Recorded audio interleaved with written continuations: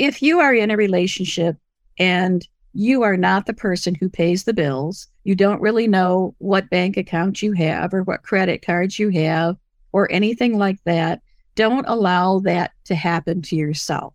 Even if you continue to not be the one who pays the bills, at least make yourself aware of what you do have so that you have a starting place. Yeah. Otherwise, you're simply collecting the mail every day and starting to go through the envelopes that are there to try to find out that part of your life that you really didn't know existed. Welcome to Financially Ever After Widowhood, the podcast where we empower women to take control of their financial future after the loss of a spouse. I'm your host, Stacey Francis, President and CEO of Francis Financial, an award-winning and nationally recognized financial advisory firm. With the help of incredible guests, I'm ready to guide you through this challenging transition. I'm so happy to introduce you all to Kathy Gleason, who I got to know on her own podcast called As I Live and Grieve. She started the podcast nearly 2 years ago, and they've had guests from over 80 countries talking about all aspects of grief. It's gained an international audience with over 150 episodes, and it's a great resource for all of you experiencing and living through grief. Kathy describes herself as eclectic. She says she's tried to retire 4 times. I don't know if she's quite succeeded because she is busier than ever. In addition to her podcast, she's working on her second book called Intentional Grief. She lives in Western New York and volunteers her time at a local veterans group, as well as serves as treasurer for Aurora House, which is a local hospice home. I know that you'll fall in love with Kathy just as I have. She describes herself, and I can definitely also back this up, as an open book, wanting to help other women who have experienced and are living through the journey of grief.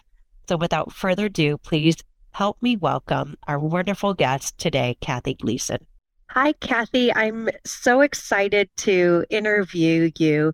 I've been on your podcast and, the shoe is on the other foot and I get to ask you lots of questions. And I'm so happy and excited for our audience to get to meet you. So welcome. Thank you so much. Thanks for having me. I think this is going to be a great conversation. We always seem to really circle around some really good topics and really good comments. So I'm looking forward to it. Thanks. Me too. Well, tell me, if you don't mind sharing your personal story, what really attracted you to doing this work? And you really speak about widowhood. You talk to a lot of women who are experiencing that very difficult journey too. Well, probably what drove me to it at this point in my life is the same thing that drove me away from it decades before. Both of my parents really were very detail-oriented, and my mother especially was the inveterate planner.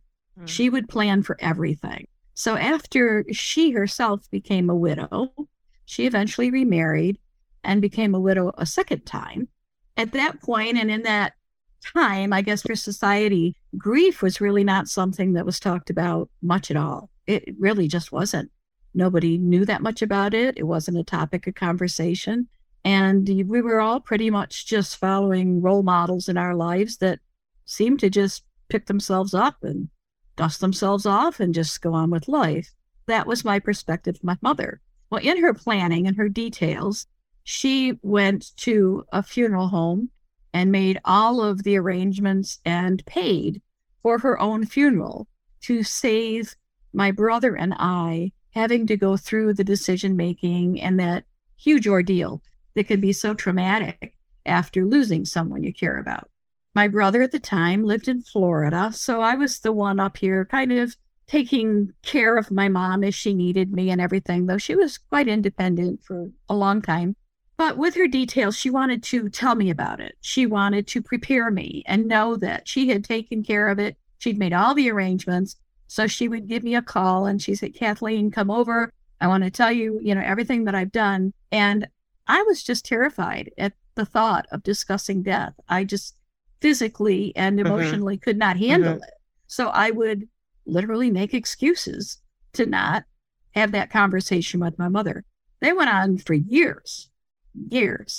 Well, then, of course, she eventually did die.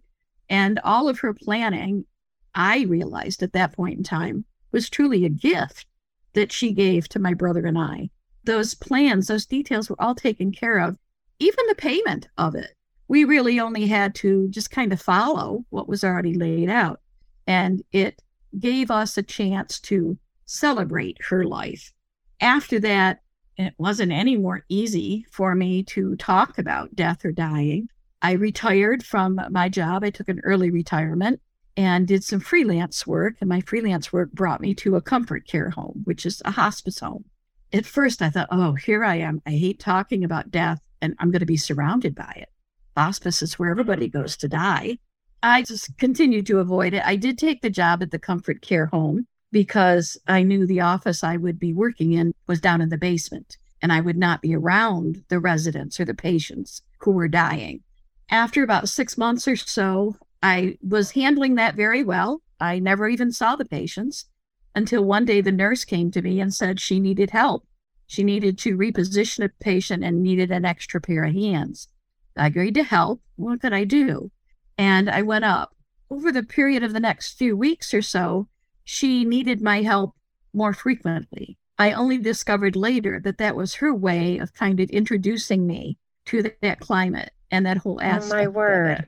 Yeah, she was a very, very special woman. So after a period of time, I came to actually carry on a conversation with the residents. I started to learn more about it, learn more about hospice care and everything like that. And then after I left that job, and my daughter Stephanie, who of course you've met, she took the job. She took my job.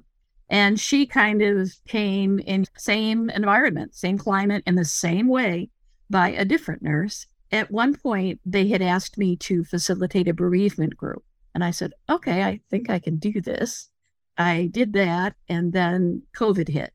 I had already lost my husband by that point. And as COVID started to retreat a little bit, they said, how about starting up the group again? And I said, I didn't enjoy it that much. There were only a couple people, and there are so many more that really need to talk about this. So how can we do this? And then sitting with Stephanie one day, the word podcast came into my head, almost divine intervention, I say. And Stephanie said, oh, sure, Mom, let's do that. We knew nothing about podcasts, nothing at all. But we started our podcast. And just by the guests and by having a different guest every week and having the conversation about death and dying, that's how it became easier to do. I really feel I was led into it. I started paying attention to the signs, and that really has made all the difference in my life. For you, I mean, the podcast, As I Live and Grieve, it's about grief in general, but there's a really profound grief of losing a spouse, and you've experienced that grief as well. What did you take away from that? How did you make it through that journey? And again, paying it forward to others here. I guess that's something that I'm really committed to now too, because prior to that, I had lost my father. Then I lost an infant child, less than 24 hours old, a son, my only son. Then I lost my mother. Then I lost Tom, my husband. Actually, last week was just 5 years since he's been gone. That particular loss was the hardest. And I think it's because with your spouse or your partner in life, you not only lose that person who's been so vital in your day-to-day life, more so than a parent, but you also lose the future that you'd been planning for. And that to me was the huge difference between all of those losses. I began to think of it not only from what I lost personally. Tom really was one of my best friends. We had thought about certain cruises, certain plans we had, things we wanted to do, things we wanted to buy. And all of a sudden, that was just all gone. It was no more a possibility. And then there's also that kind of double whammy, all the things I would think of that he was missing out on. So losing a spouse is definitely a whole different complexity of loss, and it can be devastating. Yeah. Were there any challenges that you didn't really anticipate? You've sustained a lot of loss in your life. I think the biggest challenge, the biggest thing that I really didn't anticipate was just how much paperwork, red tape, and loose ends there are to tie up. And you are already feeling very, very alone, totally devastated, but you have to do certain things in a certain timely manner that gives you no choice but to find a way to do it. And that's another layer. There wasn't, that I knew of, I know better now, there was no checklist that I could get, no friend that had gone through it before me that said, all right, let's sit down. We're going to make a list of everything you need to do. Yeah. Just totally trying to wing it. I was eventually informed of an insurance policy I didn't even know he had, didn't even know existed. Somebody made a comment in passing, and I said, well, time out. Whoa, what are you talking about? And she said, yeah, check it out. Here's the phone number. And I called, and sure enough, it was just sitting right there. Yeah. That's unbelievable. And I hear from so many women like you, Kathy, the words of overwhelm and just so many things to do. There are a lot of great resources now. I'm just sharing with everyone listening, financial resources for widows. We have fantastic checklists, even time frames of how to do this. But Kathy, did you do this on your own, or were you able to surround yourself with others to help you? Because I can't imagine how painful it is for the 50th time to talk to someone on the phone, whether it's a membership or a credit card or a bank account, sharing that your spouse has passed away. That's debilitating. Did you manage this all on your own? I did. Oh my gosh. I know if I had asked Stephanie, for example, she would have helped me. But she had a busy life too. And she had 2 young boys, and they were in school and had sports and everything like that. So I did it on my own. I'm also a pretty determined, persistent, independent woman. And I was determined, I was bound and determined I was going to find my way through it. But for a lot of people, you don't know who to reach out to, because so many people, they might be there for the calling hours for the funeral, but unless they've really experienced it themselves, they're going to be limited help to you. And you kind of learn as you go. And if I learned one thing about all those phone calls, it had to be done, first of all, and that instead of trying to be frustrated, I found out that the best way was just the straight truth. And one of the first things I told them after I gave them my name was, look, I'm now a widow. I have no idea what I'm doing or what I need to do or how to do it. And that usually brought out a tender side of the person on the phone, the best in people speaking with. Yeah, and realizing really they need to step up to the plate and they really need to help. There were some exceptions to that, I will say. To this day, the NRA still sends mail to my husband because he had a life membership. They still want him to vote and attend their conferences. And I've probably made no less than a dozen phone calls to try to get them to stop. And, depending on who you speak with and everything, there's no money in it. There's really no reason to do it other than every time I get that piece of mail, I get angry. No, and it's like a trigger. Because you've worked so hard to be able to, let those people know. When you went about this process, how did you organize it? Did you say every day I'm going to call so many places, or did you just say I'm just going to keep on going until I get everything done? This is one of the biggest challenges. How do you tackle all this, working with the estate attorney, working to transfer all the assets? What was your strategy to do this while you're grieving and while you're also supporting your daughter and others that have lost someone who, all the people who really love Tom, and then maybe not feeling like you're really yourself because you're going through trauma? I was definitely not myself. And let me back up a little bit too. Tom died of a brain tumor. He had cancer of the brain from his service in Vietnam. He was retired U.S. Army. And once he received the diagnosis, I knew that he was terminal. I didn't know how long he had. We had a guess. So there was a period of time that I was taking care of him. And I was thinking ahead a little bit as I could about what am I going to do? How am I going to manage this? Tom made no plans at all related to wills, estate planning, writing it down, even though the veterans group that he was involved with had a thing called the paper safe, where they encouraged the vets to write down phone numbers and policy numbers and everything. Tom would never do that. He wouldn't even communicate to me what his wishes were for medical treatment. So I was just kind of flying blind.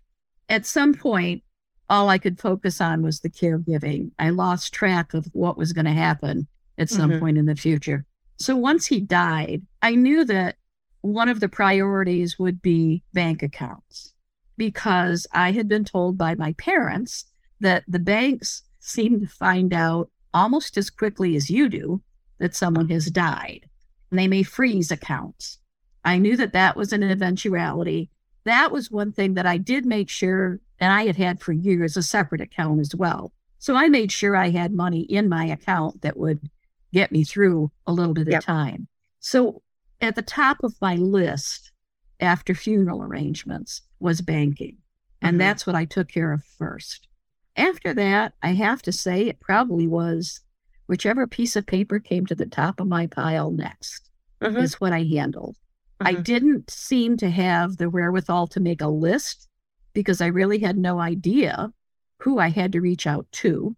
I knew that the VA was on there. And fortunately, in that respect, I was blessed in that Tom did take care of this in one way. He did plan ahead, and we filed a claim about his cancer with a veteran service officer. The brain tumor he had was not on their list of presumptive conditions, but we were still told to go ahead and file a claim because some year it might be, and at that point it's retroactive payment. So that had been done, and I knew the service officer's name. So after banking, I contacted the veteran service officer, and he was wonderful. He did all of the paperwork for me for the VA. That's great. For everyone listening, you bring up some very good points. One of the biggest challenges we have for our clients is having access to liquid money. Yep. And if your spouse had the majority of the money and you held just a smaller account in your name only, and it wasn't a joint account with your spouse, you can find yourself in a really difficult position. Making sure that you are paying bills as quickly as you can from that account, transferring over if that's possible to your account so that you have the ability to pay your mortgage, to be able to pay all those bills. And with the VA, a lot of veterans are receiving some type of pension or support or payment. Disability or something. Disability. Sure. And that often can continue even after their death. So looking into that. And if you go to their website, va.gov, on the upper right-hand corner, I think it says burials and memorial. And there are many different services from stoneheads to plots to ongoing upkeep. These are all just wonderful resources that you can use. The other piece I love that you brought up, and I think about this, actually what you're doing, you may have thought you had a timeline, but I'm kind of putting a timeline as the most important thing. The next thing is finding out about that life insurance. Because of all the assets, one of the quickest to pay out is life insurance. Yes. Once you contacted the life insurance company, how long was it until you received that check? I had a check within the week. Really important as you're looking at all the things to do, reaching out to the life insurance companies, and if your spouse is still working, to their employer, because 9.9 times out of 10, there is a life insurance policy that they have at their employer. That's correct. And what's great is that all that money is there for you. That's a question I have too. It doesn't sound like he was working at the time. No, he was retired. He was retired, but Social Security would have stopped. A lot of other things might have stopped too, as far as income, but a lot of your expenses most likely still were continuing. How did you deal with that? Again, we were very fortunate. He was still getting Social Security. Okay. And he was also getting a disability from the VA. And he was getting retirement from the post office because after his military service, he did retire from the Army. But after his retirement from the Army, he worked at the post office and accumulated enough for retirement there. So those payments were all coming in. But what you have to be careful of that no one really tells you about is depending on the time of month someone dies that has monthly stipends coming into them. As soon as that company or organization finds out about the death, they usually will pull back from your bank account what they paid for the month if they pay in advance. So all of a sudden, the bank balance that I thought was there was no longer there because I believe Social Security did it. I know the VA did it as well, and the post office retirement. They all pulled back the monthly payment. Now, Tom died on the 23rd of the month. The month was almost over. They still pulled back almost the entire month until they could recalculate and then what his benefit was to be till the day of his death. And then they gave it back. Yeah. So it's really important to have extra money because It is. It really is. Is there any advice or lessons learned that you feel like you want to share or that you didn't expect? Well, the biggest lesson learned, although I had pretty much done it already because I was so independent, fiercely independent, is if you are in a relationship and you are not the person who pays the bills, you don't really know what bank account you have or what credit cards you have or anything like that, don't allow that to happen to yourself. Even if you continue to not be the one who pays the bills, at least make yourself aware of what you do have so that you have a starting place. Yeah. Otherwise, you're simply collecting the mail every day and starting to go through the envelopes that are there to try to find out that part of your life that you really didn't know existed. Yeah. So I just encourage, and I guess it's primarily women, but it doesn't have to be. If you are not the partner that is the financial planner, the payer of all the bills and everything, at least figure it out yourself. Start looking at the mail or try to get your partner to sit down with you and say, I'm not trying to take over, but I would just like to know what we have and what to look for. Ideally, you can get it all written down, but that doesn't always happen. It's interesting. I just read a statistic yesterday of a study by UBS.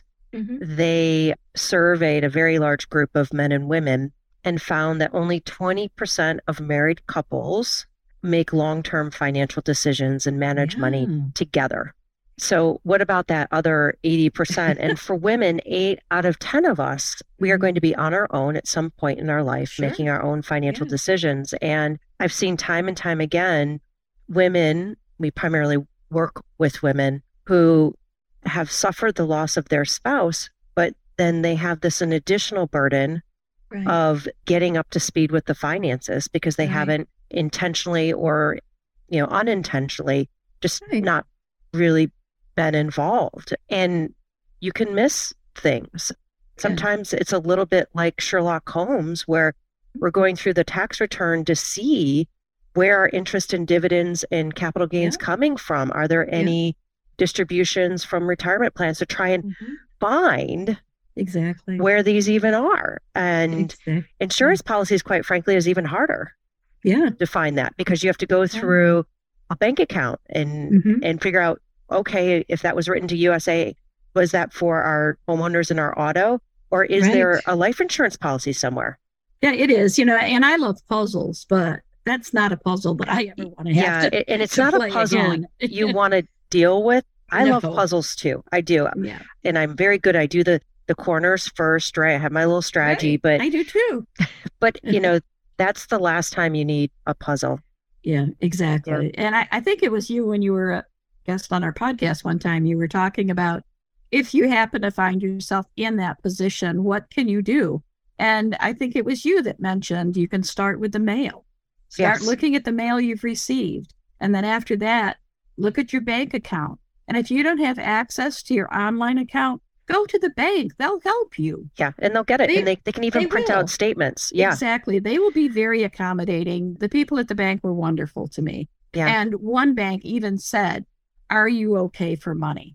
The bank was willing to figure out a way That's to great. help. Yeah. Another really good tip is to look at your spouse's wallet. And all of those cards, what we do tend to see is that if a person has a credit card from, let's say, JP Morgan Chase, usually there's a checking account and a savings account too. Right. So that helps you, like you said, seeing the mail. What financial institutions are you being sent mail from, and looking all that, reaching out to your accountant.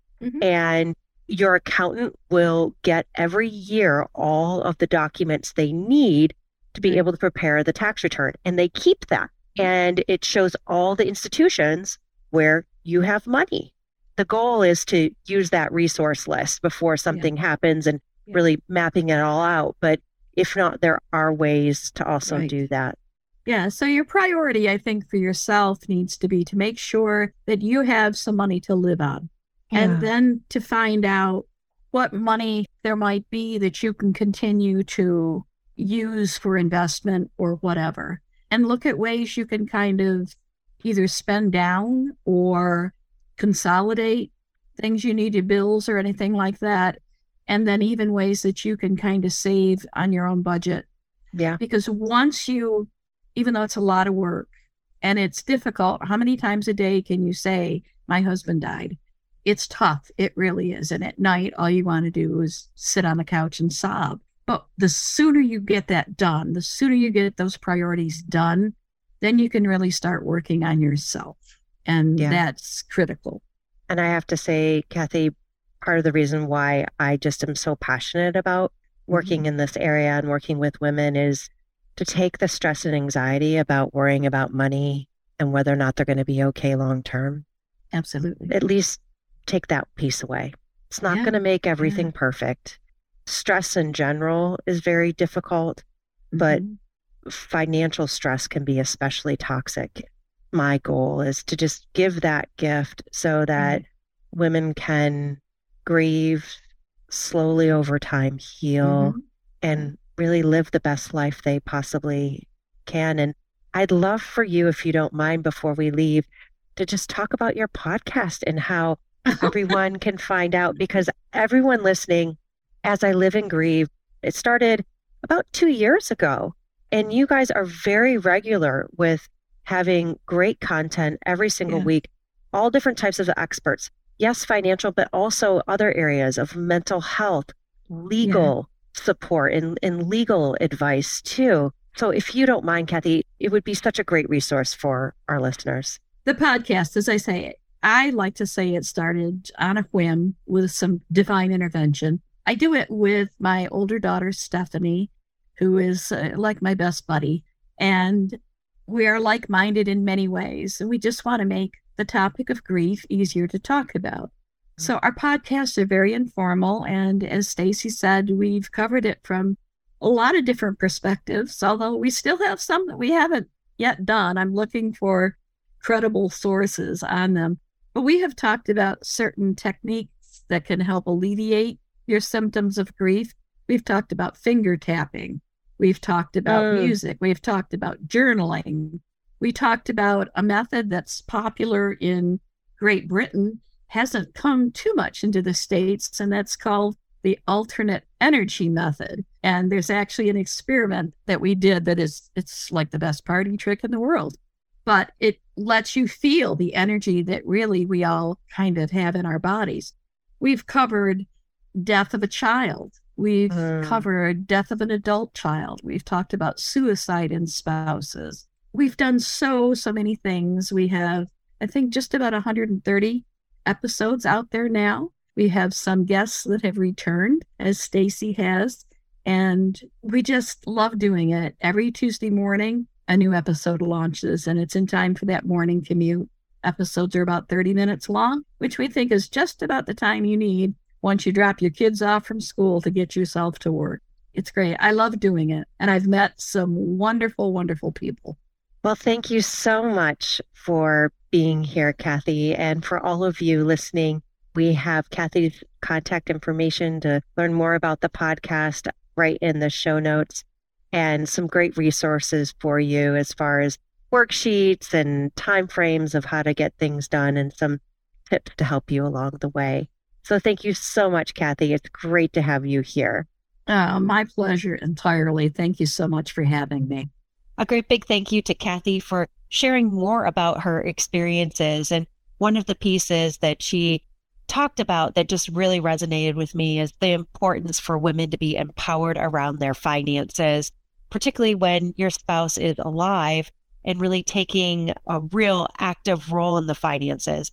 But if you have not done so after their death, making sure that you step into your power and that you really take agency over your overall personal finances. If you have any questions about our podcast or how we can help, we're here at Francis Financial to plan, grow, and protect your wealth and make sure that you're living the life that you deserve.